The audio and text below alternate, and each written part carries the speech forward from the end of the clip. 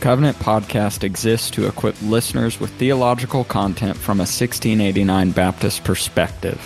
We pray you find this resource edifying, faithful to Scripture, and Christ exalting. Now, let's get started.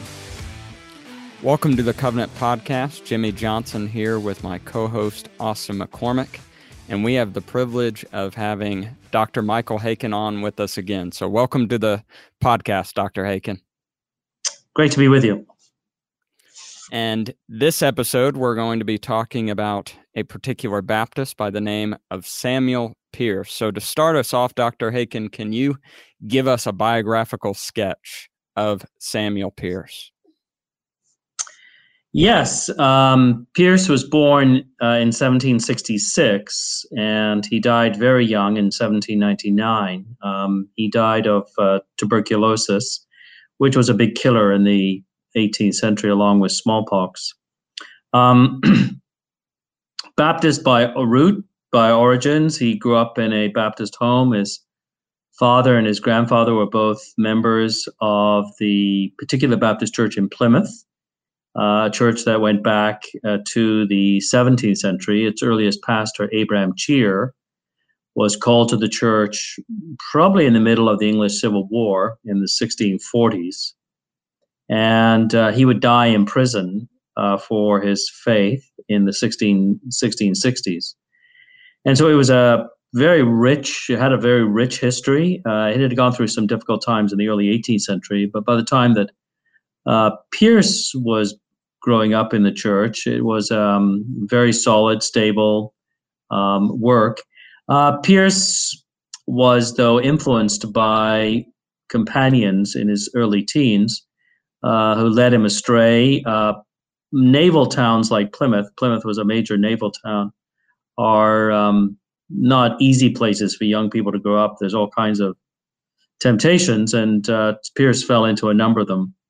But in the providence of God, at the age of 16, he was converted through the preaching of a visiting student pastor, a man named Isaiah Burt, who would eventually become the pastor of the church in Plymouth.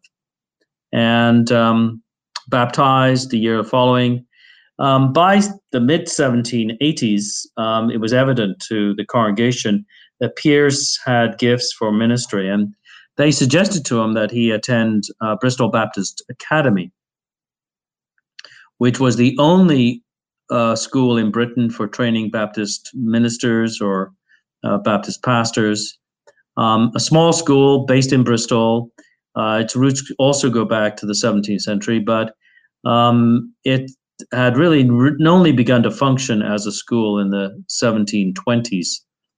And when Pierce went there, the principal was a man named Caleb Evans, who had been a tutor under his father's principalship, and then he had inherited the principalship in the 1770s. And it was a fabulous experience for Pierce in many ways. He, in addition to obviously his theological studies, which also were combined with some what we would describe today as a liberal arts education, he had regular opportunities of preaching, and that's where it began to be evident that God had really gifted him with a remarkable ability to preach the gospel and to preach the scriptures. He became known as the silver-tongued. Kind of a similar epithet that you have with John Chrysostom meaning golden mouth. And it was also here he built friendships with men like William Stedman, who would be a major force for revival in the north of England, and also had the tremendous privilege of being mentored by Caleb Evans. Evans took a deep interest in all of the students. There were not many. There would only have been about 20 to 25. And he sought to secure them places of ministry after their graduation. And he played that role in Pierce's life. And Pierce was able to go to Cannon Street Baptist Church in Birmingham. And he went there in 1789, formally ordained a year later. And that would be the only pastoral charge he had. It was a tumultuous era. It's the beginning of the French Revolution. When Pierce begins his ministry there. Birmingham was in the midst also of the Industrial Revolution, So many of the people in Pearse's congregation, there were about a couple hundred when he went there. By the end of his ministry, there would have been well upwards of 1,500, about 400 conversions during his ministry.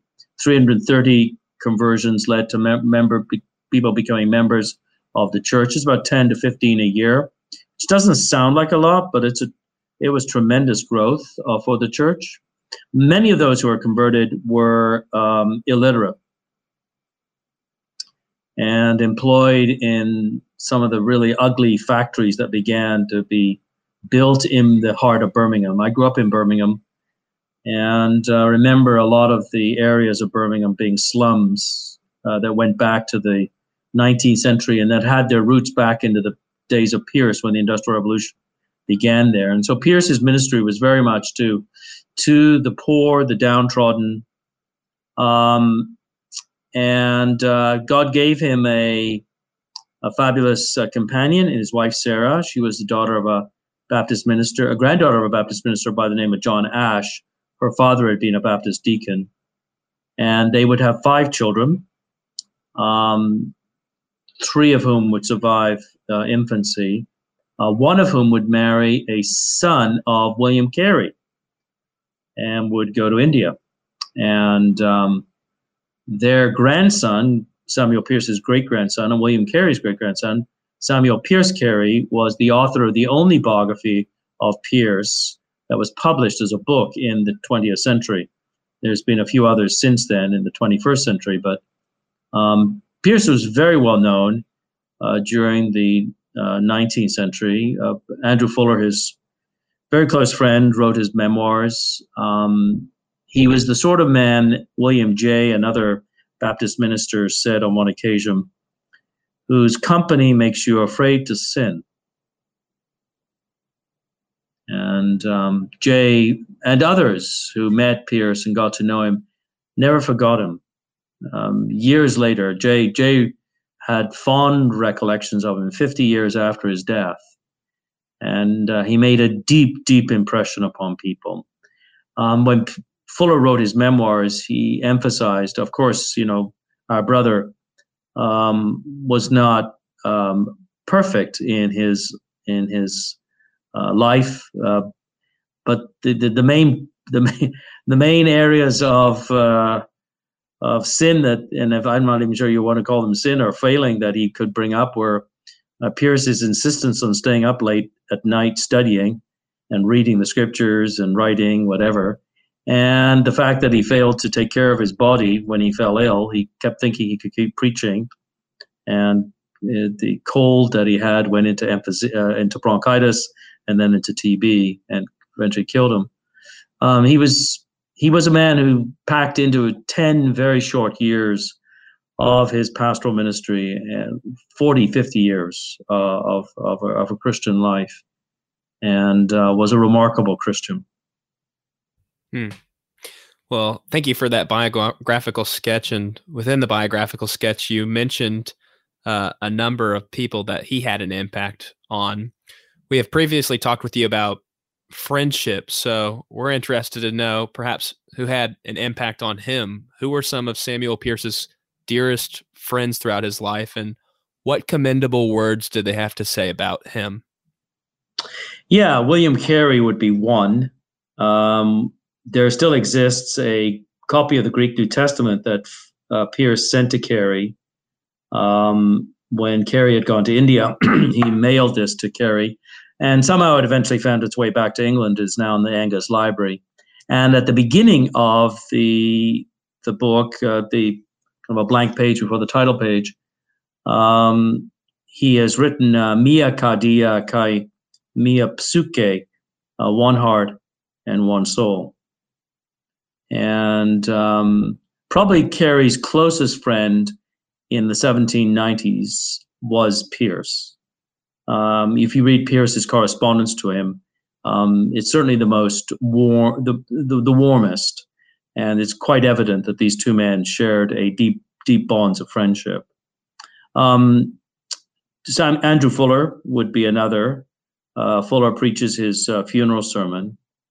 Fuller did tell him before his death that he was planning to Fuller wrote his memoirs. Fuller did tell him before Pierce's death that he was planning to write the memoirs, and he said, "Don't be afraid. I'm not going to puff you up as a celebrity." But in many ways, he did. I mean, you just couldn't. Otherwise, it was very difficult to find areas where people found fault with Pierce. When Fuller heard of his friend's death, he was on a street in Glasgow.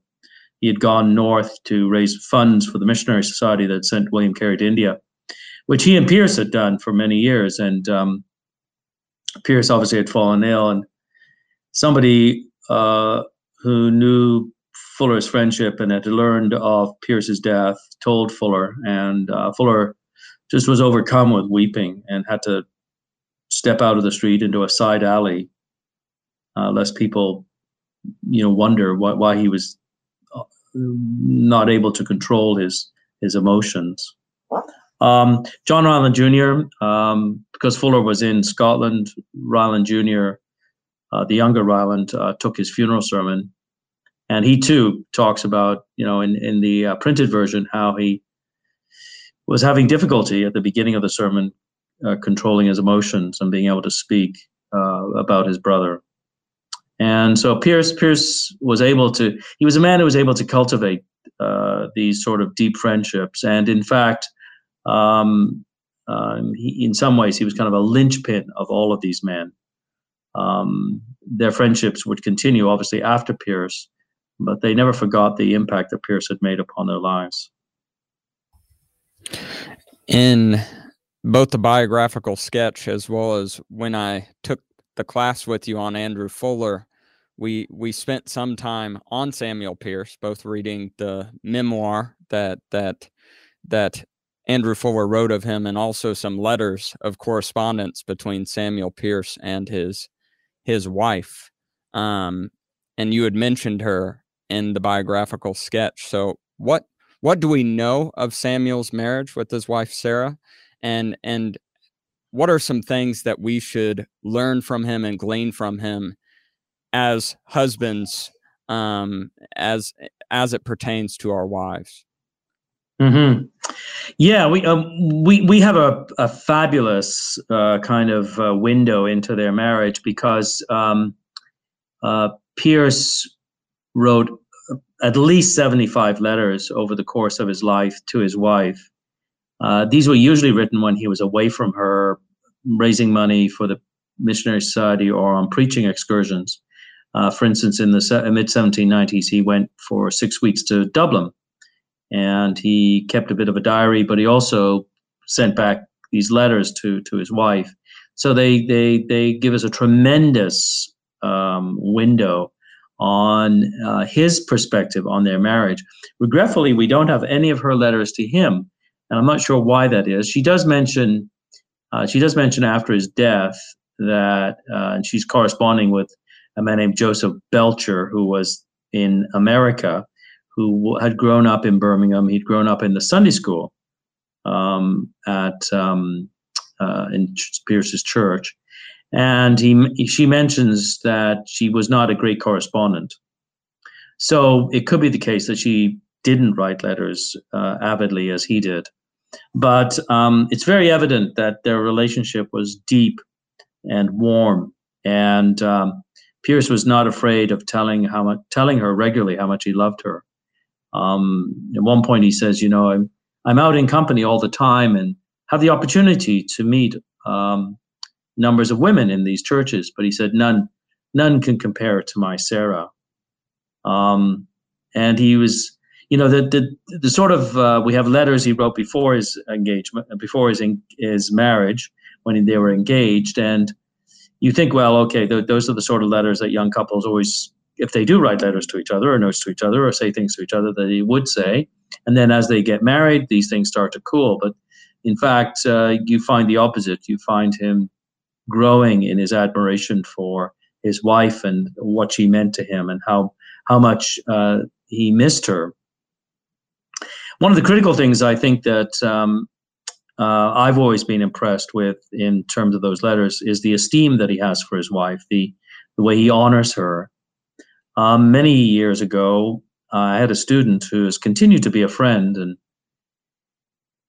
he was heading for pastoral ministry, and he had married a young woman. She was about 18 or 19 when I first met her, and I was in my late 20s, and he was in his early 20s. My wife and I had them over early on in their marriage, and looking back, sometimes you wish you could recall those days and do some things differently, because I would notice that my friend, the student, was very gifted theologically, and he had one of the finest, and still does, one of the finest theological libraries that somebody who's not a pastor, somebody who's not in vocational ministry has. And he would often engage in theological discussions with my wife and I. But when his wife tried to make a comment, it was very evident that he didn't regard anything she said of value. And she was quite striking in terms of her outward appearance, very beautiful. And it was it became evident to me that he had married her for her physical appearance. They're Christians, but he had not married her for the inner beauty or her mind, but it was her outward appearance. And he later, many years later, admitted this to me. He said, I married her because she was quite striking. The last time I saw her, which would be about 20 years, probably about 20 years ago, she looked like she was still when I first met her. She was 18 or 19. She was one of these people whose physical appearance didn't seem to change over the years. I haven't seen her for about 18 years. Because about 20 years ago, she started an affair with their next door neighbor. Well, actually, no, his best friend, one of his best friends. And she divorced him. She left him with 3 children. And he was absolutely shattered. And he admitted to me at the time that he had not esteemed his wife.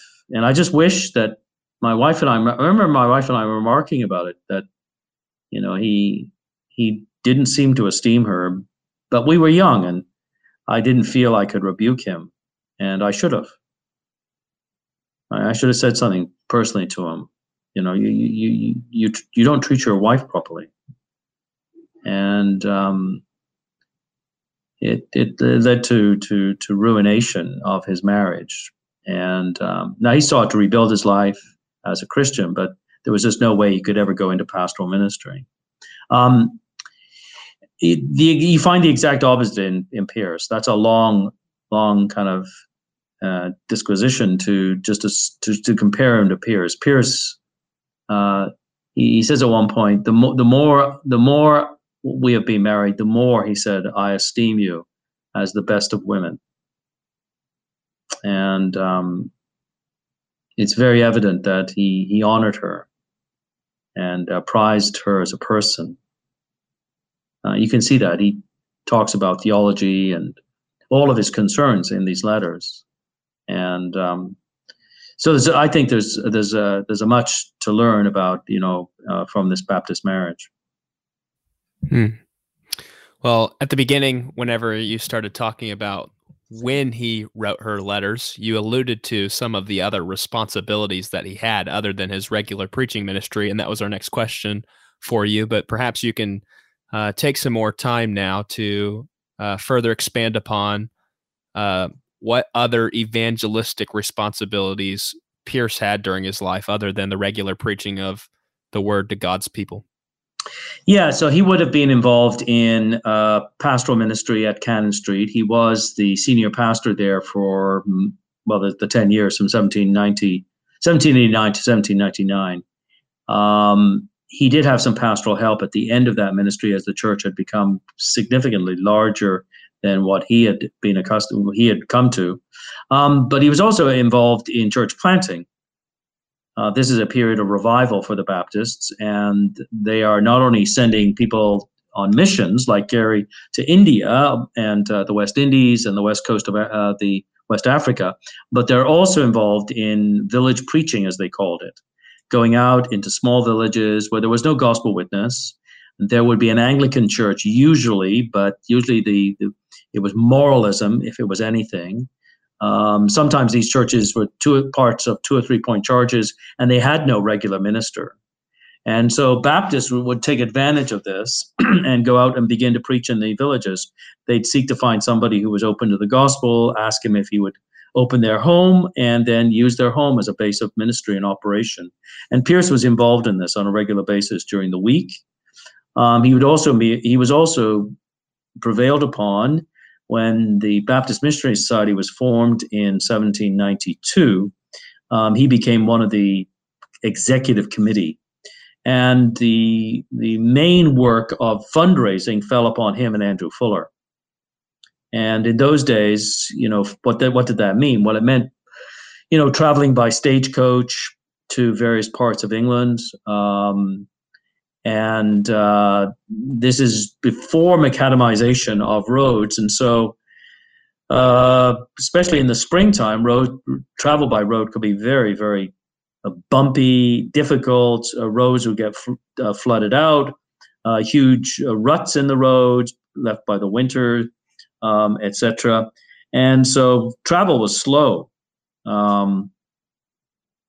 And so he would be away. He'd sometimes, and I'm sure he must have made arrangements to fill his pulpit, but he would be away for maybe, a couple of weeks, traveling. He and Fuller called it begging. And Fuller reckoned that if he got £1 every mile he traveled, he was doing well.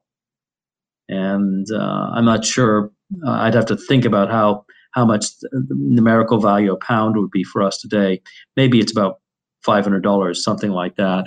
But it was arduous labor, and but these men did not. They didn't come from the churches that sent Carey to India and other missionaries out during this period. Were not wealthy churches. They're rural churches, many of them, or they're churches in industrial centers.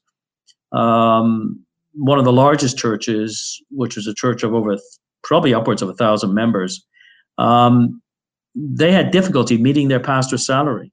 Benjamin Francis, he was there for 35, 40 years. And even at the end of his ministry, they could hardly meet his salary. These people were very poor, these Baptists in this period of time. And so that demanded that they had to do a fair amount of travel to raise money. And when he would travel, he would preach. So he would go to a church midweek, he'd preach, and then he'd go to the door and people would give him money for the Missionary Society. And we were so used to missionary societies today. The formation of the Baptist Missionary Society was the very first missionary society formed for cross-cultural mission. Now, in its wake, there were things like the London Missionary Society, the Methodist Missionary Society, the Church Missionary Society. These are other missionary societies, all formed in the 1790s. But the Baptist Missionary Society was quite unique. And so this was all very demanding upon him. And they really needed somebody full-time to do this rather than a pastor. But that wouldn't come probably for about 30 years when they finally had a secretary. They did have a secretary. Andrew Fuller was the secretary, but a full-time secretary would eventually take the place of Pearse and Fuller in fundraising. So throughout our conversation thus far, it's evident that Samuel Pearse was esteemed as a gifted preacher, and also he was a man who was concerned for the souls of those who heard him. And with that thought in mind, can you recount the story of Pearse preaching at 5 a.m. and how this sermon evidenced his concern for his hearers' souls, and some applications we can draw from that?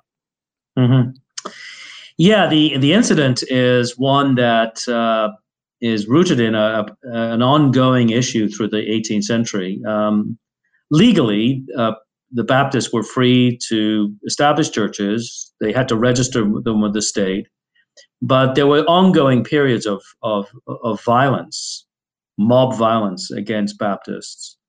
So one of Fuller and Pierce's friends, James Hinton, was nearly beaten to death in a place called Woodstock. Not the Woodstock of New York, but Woodstock just outside of Oxford. And around the very same period of time, in the early 1790s, Christmas time, a mob burned down a Baptist church in Guilsborough. There were a number of them arsonists, set fire to the church, burned it to the ground. The Baptists went to court to get damages, get payment for these damages, and they did so. They were able to, amazingly, the court found in favor of them, and they were able to get the monies to rebuild. And so they rebuilt. And in 1794, in the summer, it was in the May of 1794, they invited Samuel Pierce and Andrew Fuller to come and preach on the opening of the church. And Pierce preached in the morning, Fuller in the evening. One of the men who was there, a young man, he was 18 at the time, 18 or 19, was Francis Augustus Cox, who would later become a kind of really prominent figure in certain circles of Baptist life in Britain. And it's owing to him that we have the story. At lunch on the Sunday, people would stay for lunch, and a number of them said to Pierce that it was such a good sermon. Would he be willing to stay the night and preach the following morning? And Pierce probably realized that Guilsborough. I haven't done the calculations, but it probably would have taken him the best part of a day to get home. And so he thought, he would have stayed for the evening service, so he was probably going to end up staying for the Monday anyway. So he said yes, but he insisted it's got to be at 5 a.m. And he wanted to be able to preach to the working class, the working men who would be going out in the fields before they went out. And so they had a service at 5 a.m. 200 people showed up, and around 6:30, the service has been over and everybody's gone, and there are 3 or 4 ministers who are there: Pierce, Fuller, Augustus Cox, and 1 or 2 others. And Fuller said to Pierce, "It was a very good sermon, brother, as usual, but he said your structure of the sermon was really odd." He said, "It seemed to me you preached the sermon and then you did the whole thing all over again. Why did you do that?" And Pierce's response was simply, well, it was kind of a nonchalant, well, it's just the way it was. And Fuller is a very different personality from Pierce. Pierce was a very gentle person in one-to-one. In the pulpit, he could be like a lion, but one-on-one, he was very gentle, and that wasn't Fuller's way at all. He was a bit of a bulldog, and once he got his teeth into something, he was going to find out the reason. And he kept pressing Pierce, and finally Pierce said, "Well, sir, if you must know, I will tell you." He said, about 5 minutes before I was about to conclude the sermon, I saw the back door open and a man enter from the working class, and you could tell that by clothing. And he said, I could tell by the sweat on his brow and the fact that he'd gotten to the service at the very end, that it had taken him quite a while to get there. And he was obviously distressed that he hadn't been able to get there earlier and for the entire service. And he said, Pierce said, I reckoned that here was a man who either loved the gospel and regarded it as a feast, or he was a man who had never heard the gospel. In either case, he said, his effort demanded one on mine. And so despite criticism, because all the pastors will be sitting in the front row with the deacons of the church, and the kind of the deacons bench, and Pierce would know that these were men who knew how to structure sermons. And one of the most difficult groups of people to preach to are pastors, right? They know how to do this. This is their craft. And he thought, and he's still preaching, and he's thinking this, and he's thinking, whatever these men are good, I'm going to repeat the whole sermon and capsulize it in about 15 minutes. And he said, in the hopes of doing this man good, I gave him 15 minutes. And Fuller, who had been kind of jovial before this and kind of joking and pressing Pierce for the answer of why he had repeated the sermon, so to speak, Francis Augustus Cox said it was not normal, but Fuller was quiet because we all realized that we had seen in action a love for souls. And Francis Augustus Cox recounted that story. I've not found it in print before, I think it's the 1830s. So it was nearly 40 years later. He still remembered this. It stood out in his mind about how we are to love men and women. And that was a mark of Pearse's preaching, which I think has to be emulated.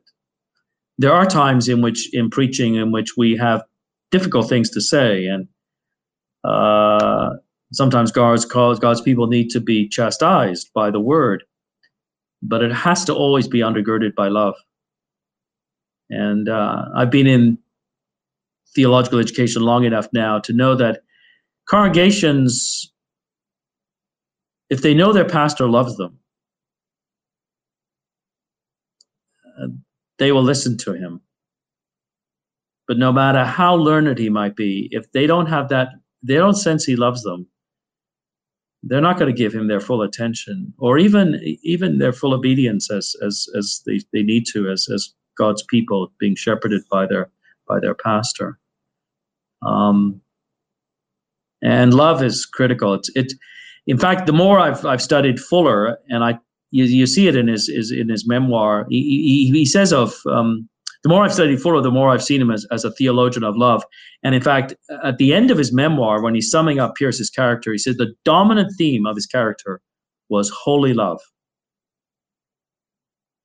a love for God and a love for sinners. He doesn't talk about the love for his wife, because his wife at the time was still living, but he could easily have included that.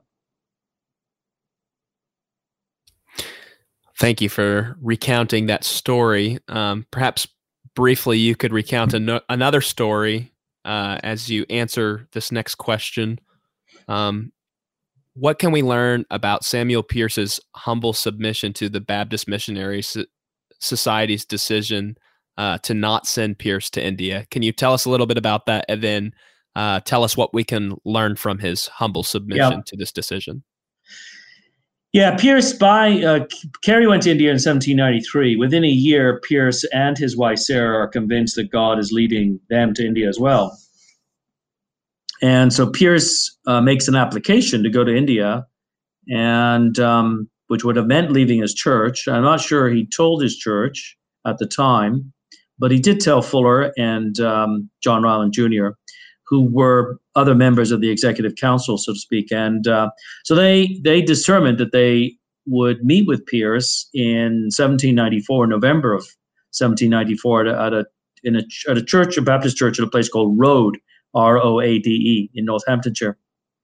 And the month before, Pearse devoted to prayer and fasting on a regular basis during the week. These Baptists, prayer and fasting as an accompaniment of prayer was not infrequent in their lives. You find a number of occasions when they would devote a day to prayer and fasting. But Pearse devoted a couple of days a week to prayer and fasting with his wife, seeking direction, reading scripture, and he kept a diary, which was available to Fuller when he wrote his memoirs. And by the end of the month, they were thoroughly convinced that God was sending them to India. And he wrote to Carey, he said, "We'll be there. We'll see you in a few months."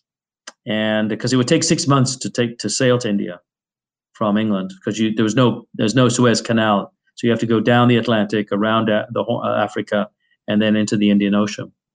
And at the meeting, there was Ryland and Fuller and 2 or 3 other of Pearse's close friends, a man named John Sutcliffe of Olney, where John Newton had been the minister of the Anglican Church, and Sutcliffe was the Baptist minister. And they spent 2 or 3 hours talking to Pearse, asking him why he felt led and who was going to fill his place if he went, because he occupied a very important position in terms of fundraising and supporting and promoting the mission. And then they asked him to withdraw, and they spent 3 hours in prayer and discussion. And Pearse wrote later, he said, I felt all anxiety leave me and a commitment to the will of God, whatever it might be.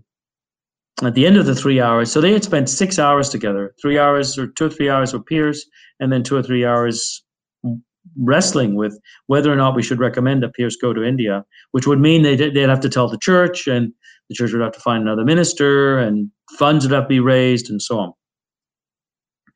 But at the end, they wrote a little note and put it in Pearse's hands that they were impressed deeply by the love that Pearse showed for the lost and the purity of that love. And they were quite certain of the giftedness of their brother, but they felt that the importance of the position that he held in Birmingham and the church held in the promotion of the mission, that they felt that it was in the mission's best interest that Pearse stay in Birmingham and not go to India. Pearse would later write to his wife that his deepest desires had been dashed, but I ever desire to make my Savior's will my own. One of the first times I ever related that story, I remember it was a man, it was a principal of a theological college or school. I remember him raising a question after it was a lecture on Pearse, and I gave that story near the end, and he said to me, how did Pearse know the men who encouraged him to stay, and he did stay, were right? If Pearse knew what God wanted him to do, and his wife knew what God wanted him to do, why didn't he just go? And, I didn't have an answer for that. I'm not always the quickest on my feet, and I didn't know what to say at the time. And it was about a year later, I was reading an article by the missiologist Ralph Winter, and I think he was talking about the importance of playing on a team, so to speak, in missions. And it suddenly occurred to me that question says more about the person asking the question than it does about Pearse. In fact, I realized that the question isn't a helpful question because the question's coming from the vantage point of, in that case, it was late 20th century, but not much has changed in the last 25 years, late 20th century North American individualism. If I know the will of God for my life, what do I need to ask anybody else to chime in? And God forbid that I should listen to anybody else who tells me differently. And I realized the question was wrong. And in fact, I can, if we had time and if this was the occasion, I could show you texts where Pearse himself says, I realized I was the member of a team and I had a role to play in England. And the success of the mission was not simply on me going, but on all of us pulling together, as it were. And I think there's something very important in that. One of the dangers of Baptist life, and in the late 18th century, Baptists were able to overcome it. It had afflicted them in the earlier part of the century, and it would afflict them in the 20th century big time, is individualism. Our polity leans in that direction, the autonomy of the local church. And if the autonomy of the local church is, a mainstay of our lives, then the autonomy of the pastor, the autonomy of church leaders. And we have a difficult time. Baptists, I think, have had a difficult time working together. And I think that has made some Baptists, wish that we had bishops. If we had bishops, we could have the bishop tell everybody what to do. But I don't think that's not the answer. But we have wrestled with the autonomy of the local church has developed as a key plank of our polity, along with the individualism of our culture. And so sometimes the emphasis on autonomy or the emphasis on individualism, I'm not so sure it's as much biblical as it is cultural in our circles. But at the end of the 18th century, men like Pearse were able to overcome the negative effects, I think, of kind of excessive autonomy and excessive individualism. And I think he's an example for us in this regard. Amen. I agree. I remember when you first recounted that story in the class that I took with you on Andrew Fuller, and I thought the question was odd that was asked to you originally. But then again, as I reflected on what Samuel Pierce did, it was very commendable to me as a young man to see another man go through that. And even I remember when I was being ordained, I was asked what I would do if the ordination council denied it, like they denied my ordination. Yes. And I replied, well, I guess I wouldn't be ordained. So I guess I would just stop doing what I'm doing. And one guy said, wrong answer. It's like, you should keep doing what you're doing anyways. And I'm like, I don't really agree with that, but I hadn't read Pierce yet, so I'm gliding on the shoulders of someone far wiser than I even at that time. But that just seemed off-putting to me. I was like, is this all a charade? Me coming here if I'm just going to keep doing what I'm doing. Yes, exactly.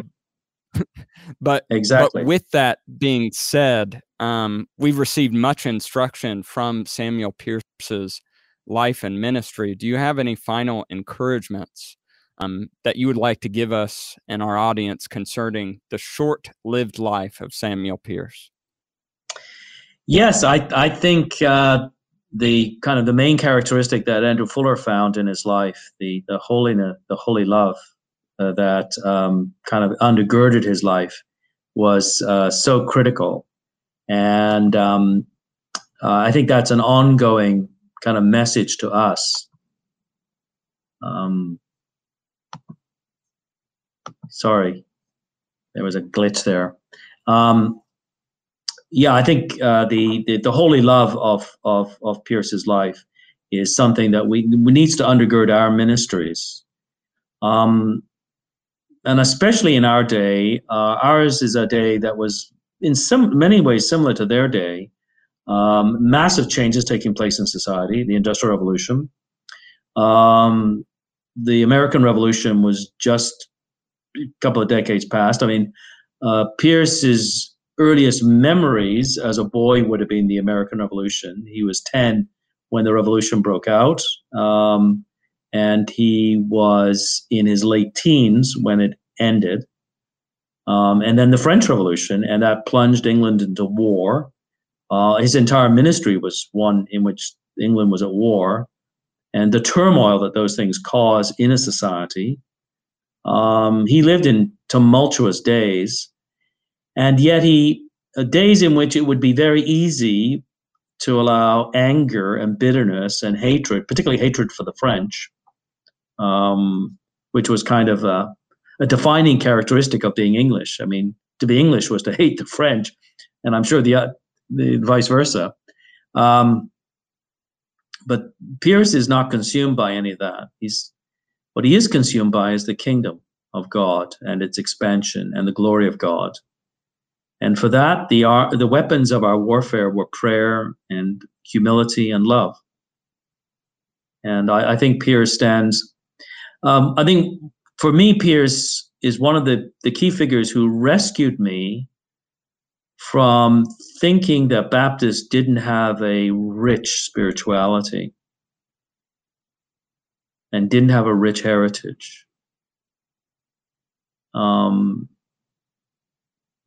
Much of the immediate past of Baptist life is either the kind of glitzy stuff we've seen, which focuses on numbers and the outward show and is not doctrinally grounded, or a bit more distant past. I'm thinking here of the 1920s through the 1940s, the kind of fighting fundamentalists and the angry, bitter men who we needed in some ways, who kept the faith and handed it down to us, but they're not the best of models. And men like Pierce are just tremendous. The spirituality is so rich. It stands up to it compares to the best of any other tradition of Christianity. And that has been very important for me because a lot of younger men today younger men and women are deeply frustrated with, Baptist life. And I think it's not the only solution, but one of the solutions is we have to show them we have a rich history. And because of men like Pierce, I am not ashamed to be called a Baptist, not ashamed to own that name. And because there were men like Pierce who went before me, and they are godly examples of New Testament piety.